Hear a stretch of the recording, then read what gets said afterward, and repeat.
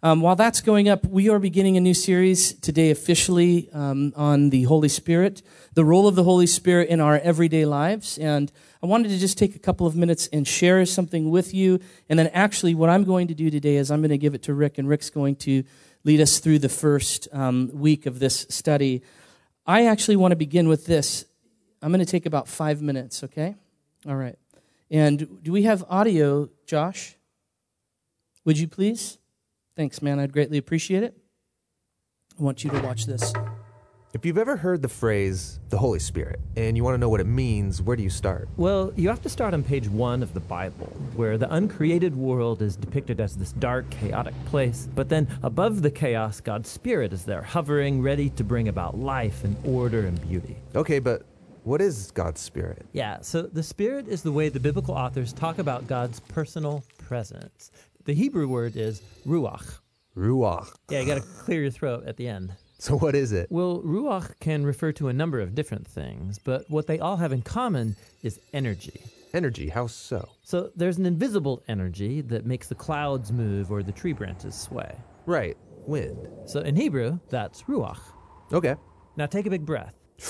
So you feel that inside you. Yeah, the air? Well, specifically the energy, right? The vitality in your body that you get from breathing deeply, that too is ruach.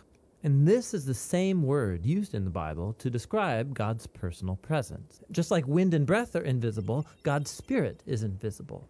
Wind is powerful, and so God's Spirit is powerful. And just as breath keeps us alive, so God's Spirit sustains all of life. Yeah, ruach. Now, as we continue on in the story of the Bible, we see God's Ruach giving special empowerment to people for specific tasks. The first person in the Bible this happens to is Joseph. God's Spirit enables him to understand and interpret dreams. And then it happens to this guy named Bezalel, and he's an artist. God's Spirit empowers him with wisdom and skills. He's given creative genius to make beautiful things in the tabernacle. And we also see God's Ruach empower a group of people called the prophets. They're able to see what's happening in history from God's point of view. That's exactly right. And here's the problem as the prophets saw it. While God's Ruach had created a really good world, humans have given in to evil. They've unleashed chaos into it through their injustice. A new type of disorder. Yes, and the prophet said the Spirit would come, just like in Genesis 1, but now to transform the human heart, to empower people to truly love God and others. How will this new act of God's Spirit happen? Well, centuries pass, and we are introduced to Jesus. And at the beginning of his mission, there's this beautiful scene where Jesus is being baptized in the waters of the Jordan River. Yeah, the sky opens up and God's Spirit comes and rests on him like a bird. This story is saying that God's Spirit is empowering Jesus to begin the new creation. And we see this happening when he heals people or forgives their sins. He's creating life where there once was death. Now, Israel's religious leaders oppose Jesus, and they eventually have him killed. But even here, God's Spirit is at work. The earliest disciples of Jesus, who saw him alive from the dead, said it was God's energizing Spirit that raised Jesus. This is the beginning of new creation. Yes, and it's still going. When Jesus appeared to his closest followers, he breathed on them and said, "Receive the Holy Spirit." And soon after that, the Spirit powerfully comes on all of his disciples. So that they can become a part of this new creation and share the good news and learn how to live by the energy and influence of God's Spirit. And so, today, the Spirit is still hovering in dark places. Yes, pointing people to Jesus, transforming and empowering them so they can love God and others. And the Christian hope is that the Spirit is going to finish the job. The story of the Bible ends with a vision of a new humanity, living in a new world that's permeated with God's love and life-giving Spirit. The beauty of this video is that in that 3 minutes, that was such a robust theology of the Spirit of God. And I know a lot was said quickly, but I thought it was such a great place to begin, taking us from Genesis all the way to the very end of the Holy Spirit. But I just want to touch on a couple of things as we begin. First is I love the language that he uses of the new creation. It's the Spirit of God that brings about the new creation life. And I want you guys to see the connection between what was said and what we've been saying. From the Gospel of Matthew as we ended in Matthew 28, and last week when I spoke on being vessels of presence for the Lord and repatterning our lives for being filled with the Spirit of God on the regular, that we would be, as he said, it's the transformative work and the empowering of the Holy Spirit that is new creation life. New creation life is the transformative work of the Spirit and the empowerment of the Holy Spirit within us. And so as we embark on the next couple of months leading up to Resurrection Sunday, we're going to study what this new creation life is by the empowerment and the transformation of the Holy Spirit in our lives. And last week, one of the things that I shared was just this very helpful definition, and I want to give it to you again. And it says this, that the work of the Holy Spirit is to manifest the active presence of God in the world, and especially in the church. To manifest the active presence of God in the world, and especially in the church. So over the next 4 months, we're going to break it down into 4 different categories. And each one might be, you might have 1 week, or there might be broken into multiple. But it's basically this. We're going to look at how the Holy Spirit empowers, how the Holy Spirit purifies, how the Holy Spirit reveals, and how the Holy Spirit unifies. Those are 4 aspects, overarching aspects of the role and the work of the Holy Spirit that we're going to now break down and we're going to study in depth. And I just want to say to you today, if you have come to this moment today, because we all have some understanding, we've all formed a theology of the Holy Spirit, whether intentionally or it's been assumed or imparted into us from a young age. We all have one. And what I want to ask all of us here today is to hold our hands openly to what that is. Because I believe, as I said last week, that this is a vital key to this aspect of mission that we've been talking about. Understanding the empowerment of the Holy Spirit and the transformation that happens in the new creation as those who come into the new creation. So I find I've got a lot of faith right now for this particular subject. I myself am looking forward to it, and I would just ask for you guys to be in faith, be prayerful about it before you come on Sundays. Be open as you sit and you receive instruction from the Word of God. Receive what the Holy Spirit would begin to work within you, and let's expect in faith that He's going to do something significant within us. Can we do that together? And then let me just say one last thing. Why don't you come on up while I'm saying this, Dad? I would ask, as much as you can, be present here on Sundays. You can stream, you can catch up, but there's nothing like being here in the moment as the Spirit moves and works among us. There's things that we as elders are expectant for, that we're going to be asking for, things that we're going to be praying for, and I would just ask that you, as much as you can, be faithful to be present. Okay? Great. Good morning. If you open your Bibles with me to 1 Corinthians 15, I want to begin here. I'm going to do a little bit of moving around this morning. But before we get into our main points, I want to start with this text, and I'm going to return to it a little bit later on, but this to me is significant as we begin looking at the Holy Spirit's work and activity among us, especially as it relates to it being the Spirit of God who empowers. 1 Corinthians 15, a very beautiful, powerful text. Thus it is written, verse 45, the first man, Adam, became a living being. The last Adam became a life-giving spirit. The first man, Adam, became a living being. The last Adam became a life-giving spirit. So in our study of the Spirit of God, our desire is to bring an understanding and, more importantly, as Matt said, a greater faith to the priority, the place, and the power of the work of God's Spirit in the life of the believer. And today we're going to look at the truth that the Holy Spirit empowers for life.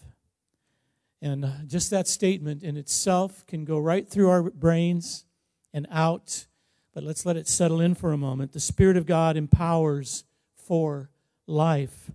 And this is an amazing statement in so many ways when we really look into it. But there are three aspects today, predominantly regarding the empowering for life, that I want to look at in depth. And the first is this: the Holy Spirit is the empowering life of all creation. The Holy Spirit is the empowering life of all creation. Now, I have the word underlined, all, in my notes. And as the video said, as we looked at it a moment ago, this truth begins in Genesis chapter 1, in verse 2. In the very beginning, it says, in the beginning, verse 1, God created the heavens and the earth. The earth was without form and void, and darkness was over the face of the deep, and the Spirit of God was hovering over the face of the waters. And then the verses following in Genesis 1, it says that God begins to separate, to bring distinction, and to bring order. Let me say that again. God begins to separate, to bring distinction, and to bring order to his creation. And the implication is clear that it is the Holy Spirit who brought order and distinction and who separates the light and the darkness in God's creation originally. Psalm 104, I'll read this to you. Verse 30, when you send forth your Spirit, they are created, and you renew the face of the ground.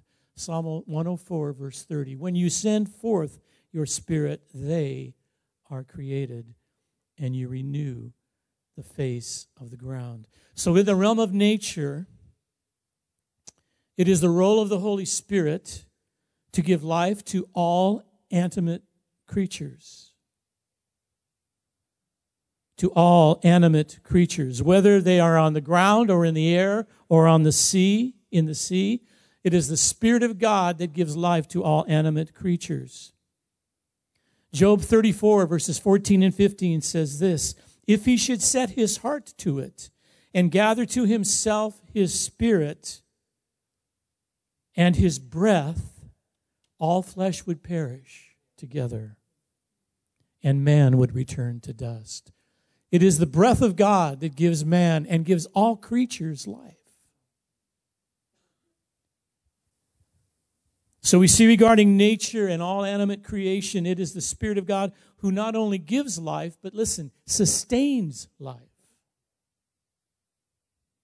Now, I felt like God spoke to me this week that as we're looking at this Holy Spirit, the subject of the Holy Spirit, it's so easy to take these different aspects and to separate them out and put them into little categories.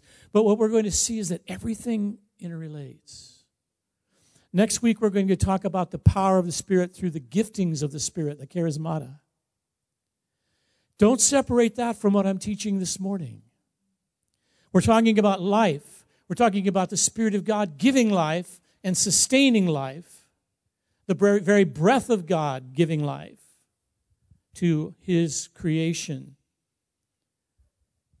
When a man dies, it is said that he breathes his last what? Breath. Or it says, you've heard it said that his breath leaves him. If you've ever seen someone who has just died, and I've seen unfortunately too many, their physical body is there, and they look somewhat like you've known them, but they're different. And it's before anything has changed physiologically. It's simply because the breath has left them.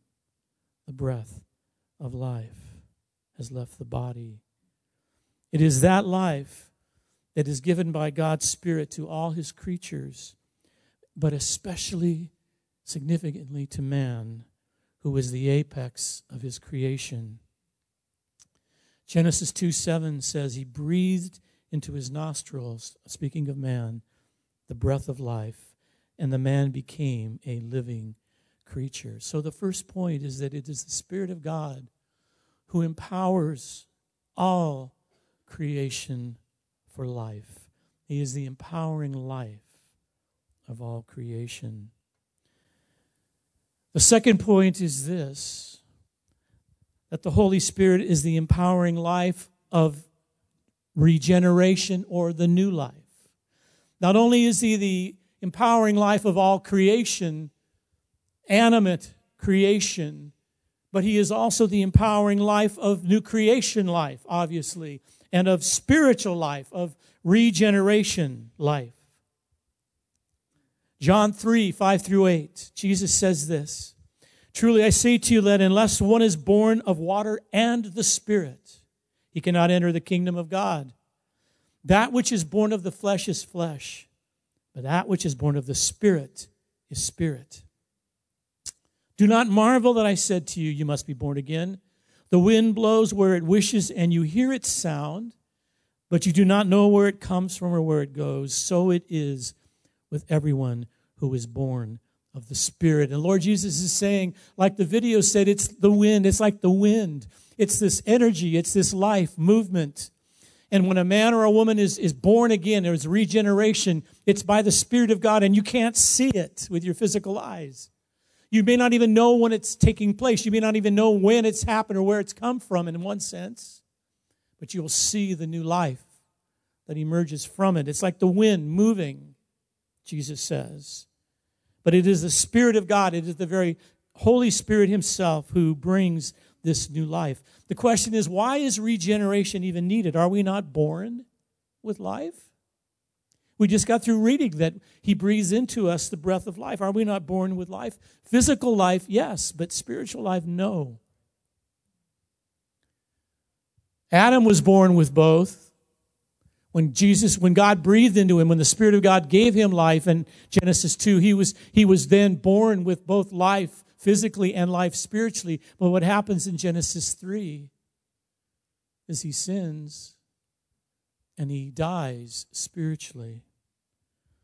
And so we as human beings, since Adam's sin, and this is just basic theology for those of you that are young to know this, either young in age or young in the faith, that we are born into this world spiritually dead. This death is the result of sin. And that sin not only renders us spiritually dead at birth, but that it will also eventually bring physical death to the physical body. Physical body's death is the result of the spiritual death due to sin. Ephesians 2, 1 through 3 says this, "And you were dead in the trespasses and sins in which you once walked, following the course of this world, following the prince of the power of the air, the spirit, small s, that is now at work in the sons of disobedience, among whom we all once lived in the passions of our flesh, carrying out the desires of the body and the mind. And we were by nature children of wrath, like the rest of mankind." Past tense, we were. But we were regenerate. If you are a born-again believer, if you've been born by the Spirit of God, you are now spiritually alive because of the very life of God that is at work in you. Because regeneration is invisible to the physical eye, it's difficult to grasp the fact that it is just as real and just as powerful and just as necessary as physical birth is to have life.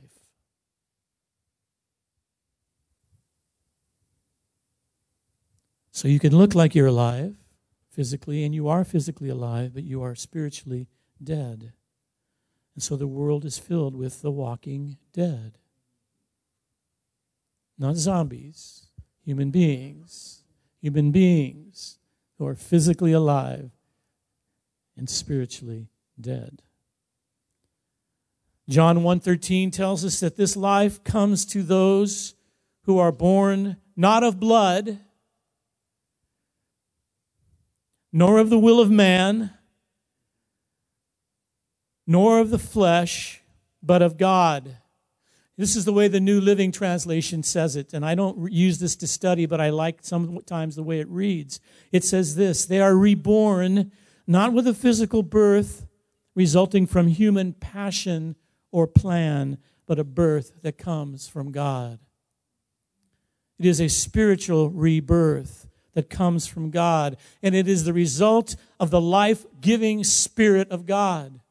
Just as He hovered over the darkness of the earth and separated and gave distinctness and brought order, so He does over the human heart at regeneration and brings life and, in a sense, brings order,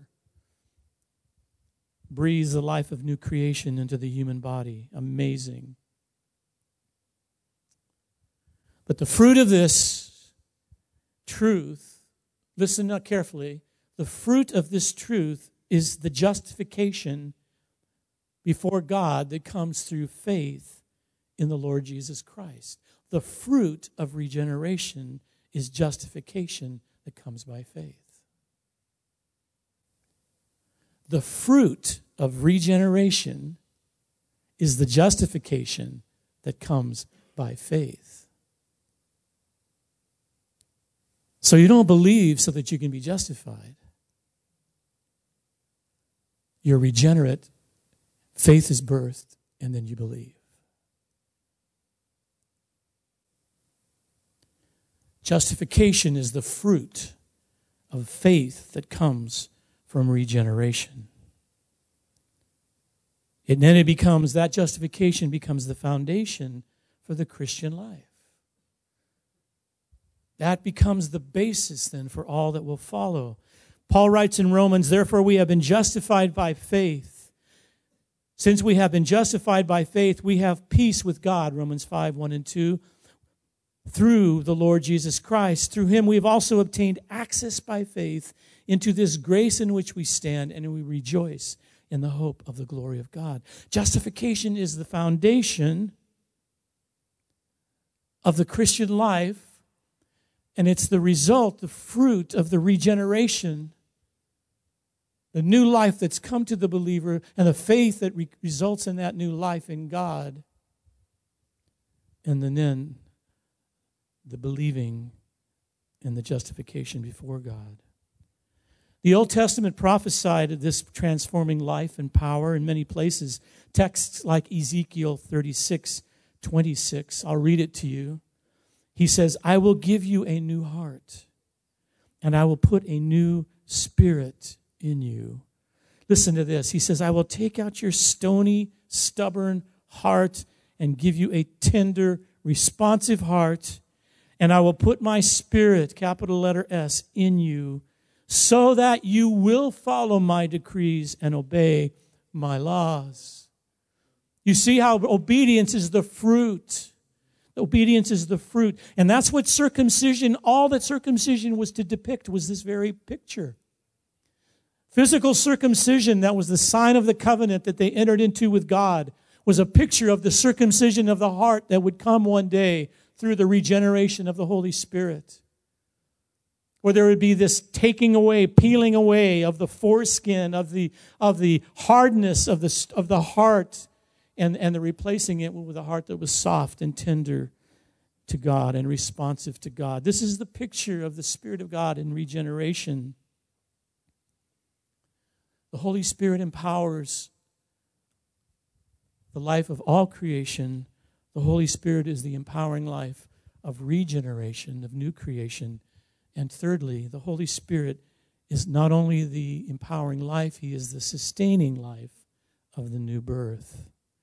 The sustaining life of the new birth. Romans 8, 9 through 11.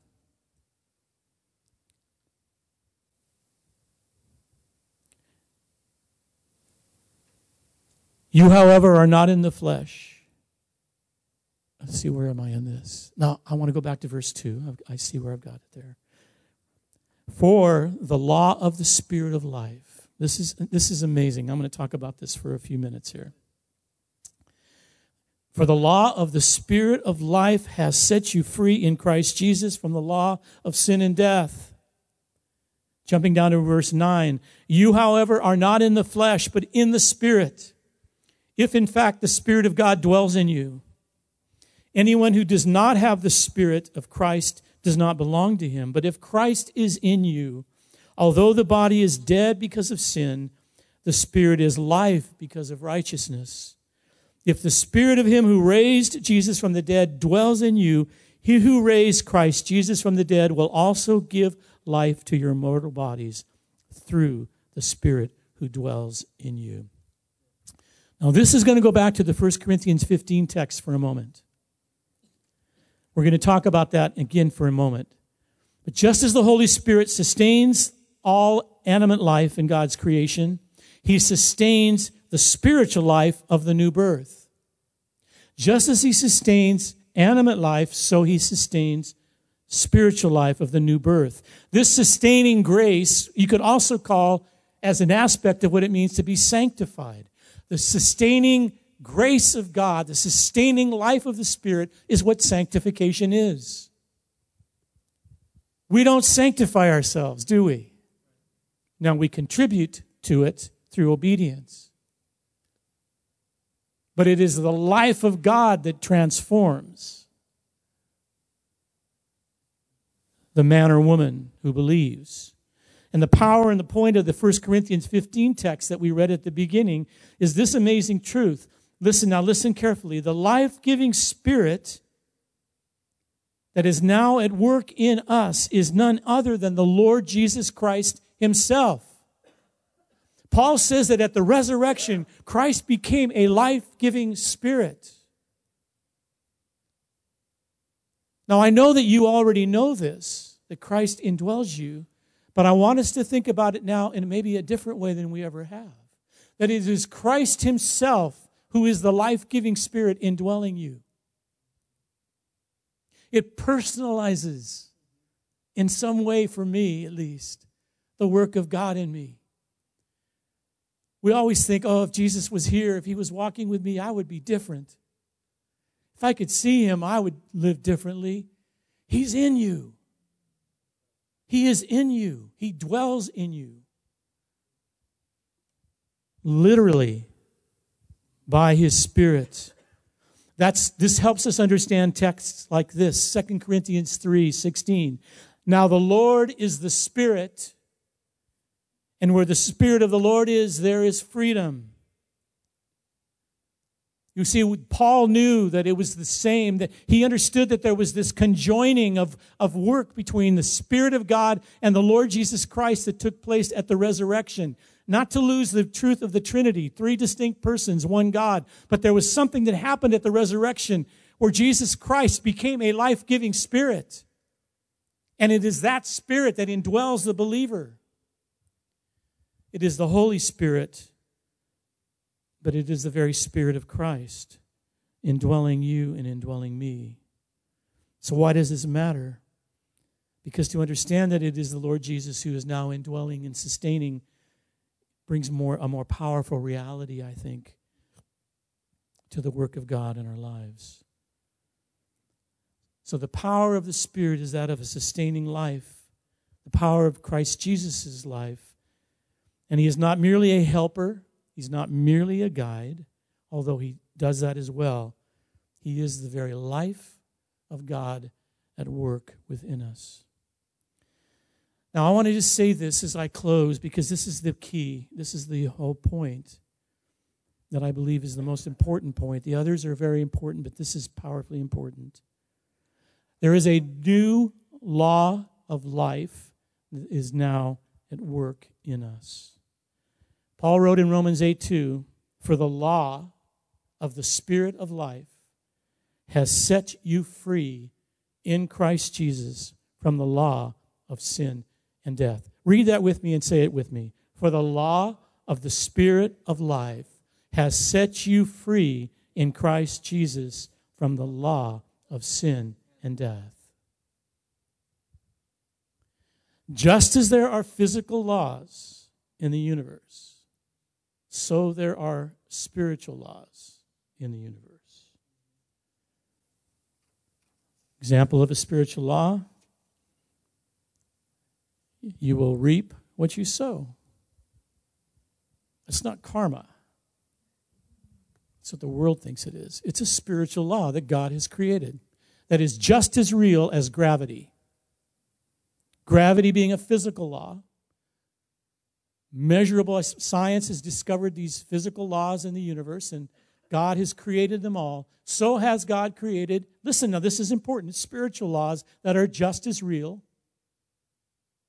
and maybe even more importantly, more powerful, because they have eternal implications. An example of a physical law would be aerodynamics. Aerodynamics is a very known physical law to us. It's the way that objects move through the air.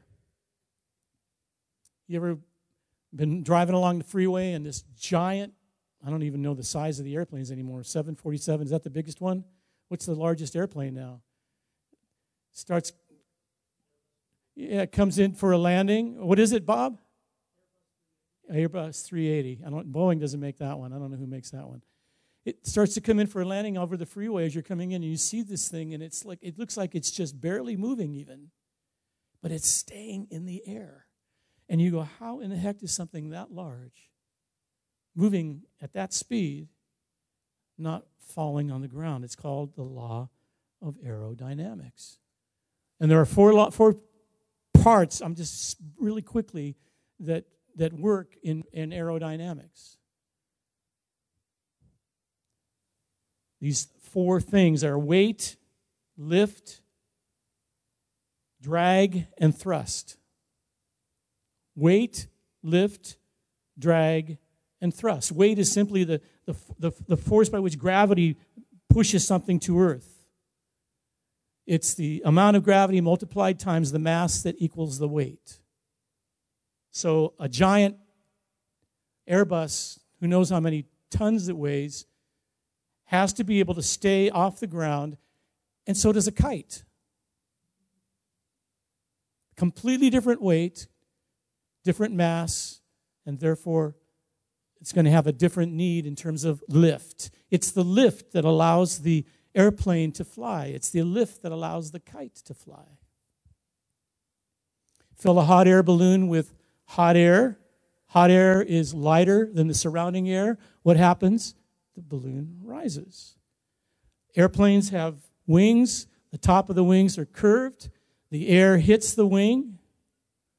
The top of the wing, it goes over it more quickly because of its curvature.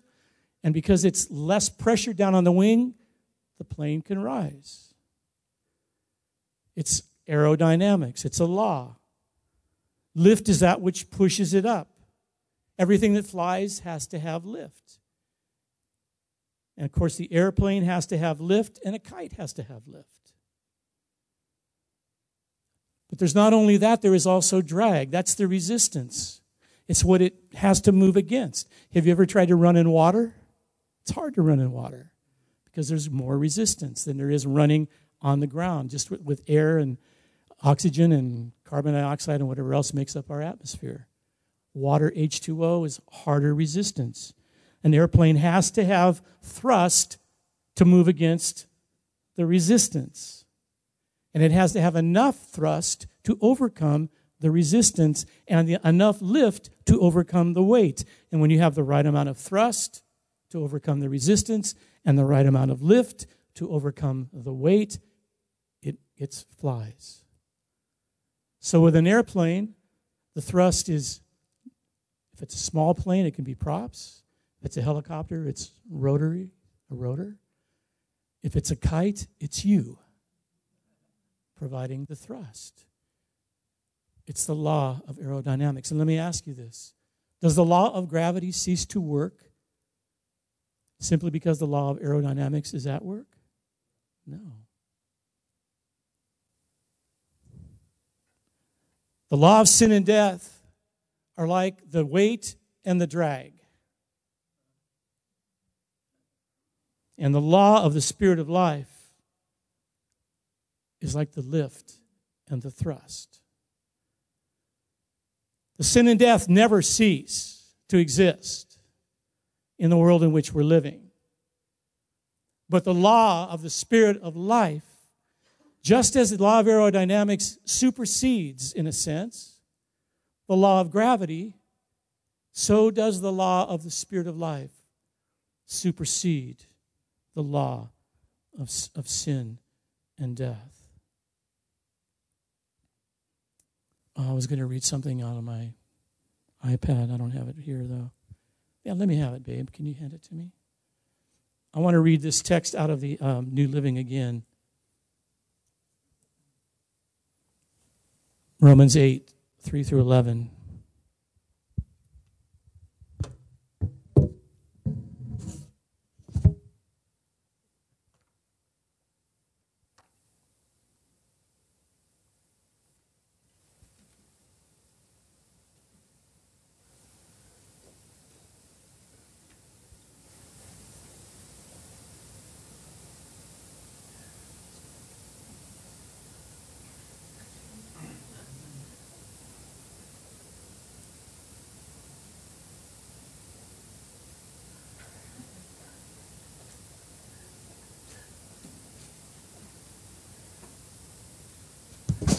All right, I apologize. This is worth waiting for, though.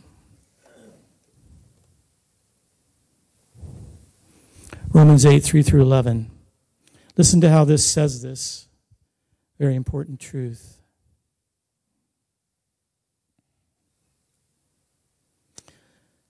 The law of Moses was unable to save us because of the weakness of our sinful nature. So God did what the law could not do. He sent his own Son in a body like the bodies that we sinners have. And in that body, God declared an end to sin's control over us by giving his Son as a sacrifice for our sins. He did this so that the just requirement of the law would be fully satisfied in us, who no longer follow our sinful nature, but instead follow the Spirit. Those who are dominated by the sinful nature think about sinful things. Now listen to this. In light of the law of the Spirit of life, those who are dominated by the sinful nature think about sinful things. But those who are controlled by the Holy Spirit think about things that please the Spirit. So letting your sinful nature control your mind leads to death. Letting your sinful nature control your mind leads to death. But letting the Spirit control your mind leads to life and peace. For the sinful nature is always hostile to God. It's like gravity. It's the weight and the drag. It's always hostile to flying, to God. It will never obey God's laws. It never has and it never will. That's why those who are still under the control of their sinful nature can never please God. But you are not controlled by your sinful nature. You are controlled by the Spirit if you have the Spirit of God living in you. This life-giving Spirit, the Spirit of Christ. And remember that those who do not have the Spirit of Christ living in them do not belong to God at all.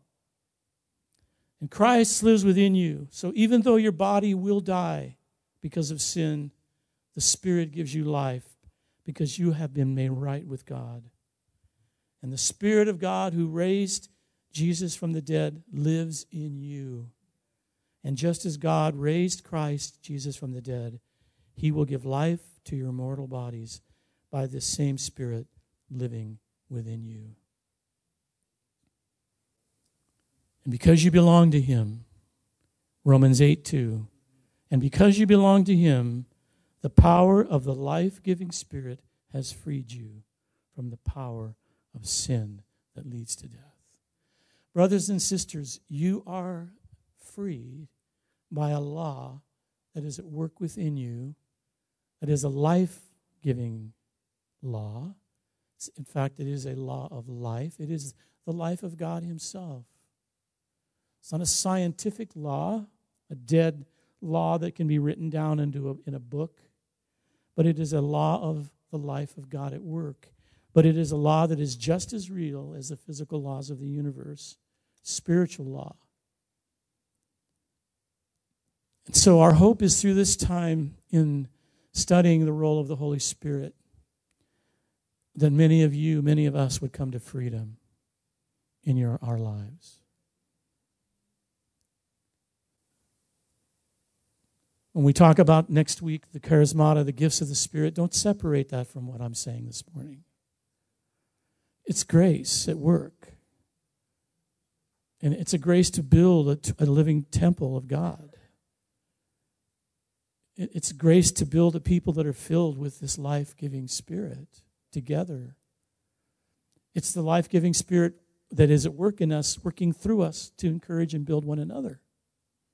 Don't separate everything into little categories. God's desire is to bring life. The Spirit of God is the empowering life of God. Life for the animate, all creation, animate creation. Life, the empowering life of the new creation, and the sustaining life of the new creation. I pray for you that this week you would have in your heart and mind an understanding of this law of the Spirit of life. I'll be really honest with you. These are the things that I meditate on. I just say, Lord, please teach me what this means. Not just so that I understand it so that I can teach it, but Lord, so I can live it. If your word is true, if you are who you say you are, that means that I don't have to be captive to anything. I can live as a free man in every way because I am a free man. You know, the text in Ezekiel 37, and I'm closing now, where the dry bones were in the valley, to me totally measures with the text in Revelation 11 when God breathed into the two witnesses that were killed. It's the church. That's what it is. Ezekiel 37 and Revelation 11 speak of the church, the witnesses, the gathering of the people of God, and God breathing life into what are dry bones, and an army is raised up in Ezekiel 37. And in Revelation 11, the two witnesses who have been killed and who lie in the streets are a picture of the church through the ages. And God breathing into them life at the resurrection, raising them to everlasting life. Amen. God is good, is He not? Brothers and sisters, what an amazing calling we have. Stand with me, please.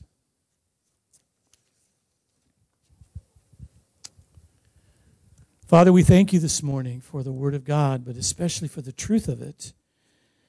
Oh, Holy Spirit, even as we've talked about this morning, that you are the empowering life, Lord, we need you to bring the truth of these words to our hearts and our minds. Because we are not only physical beings, but we are spiritual beings, Lord.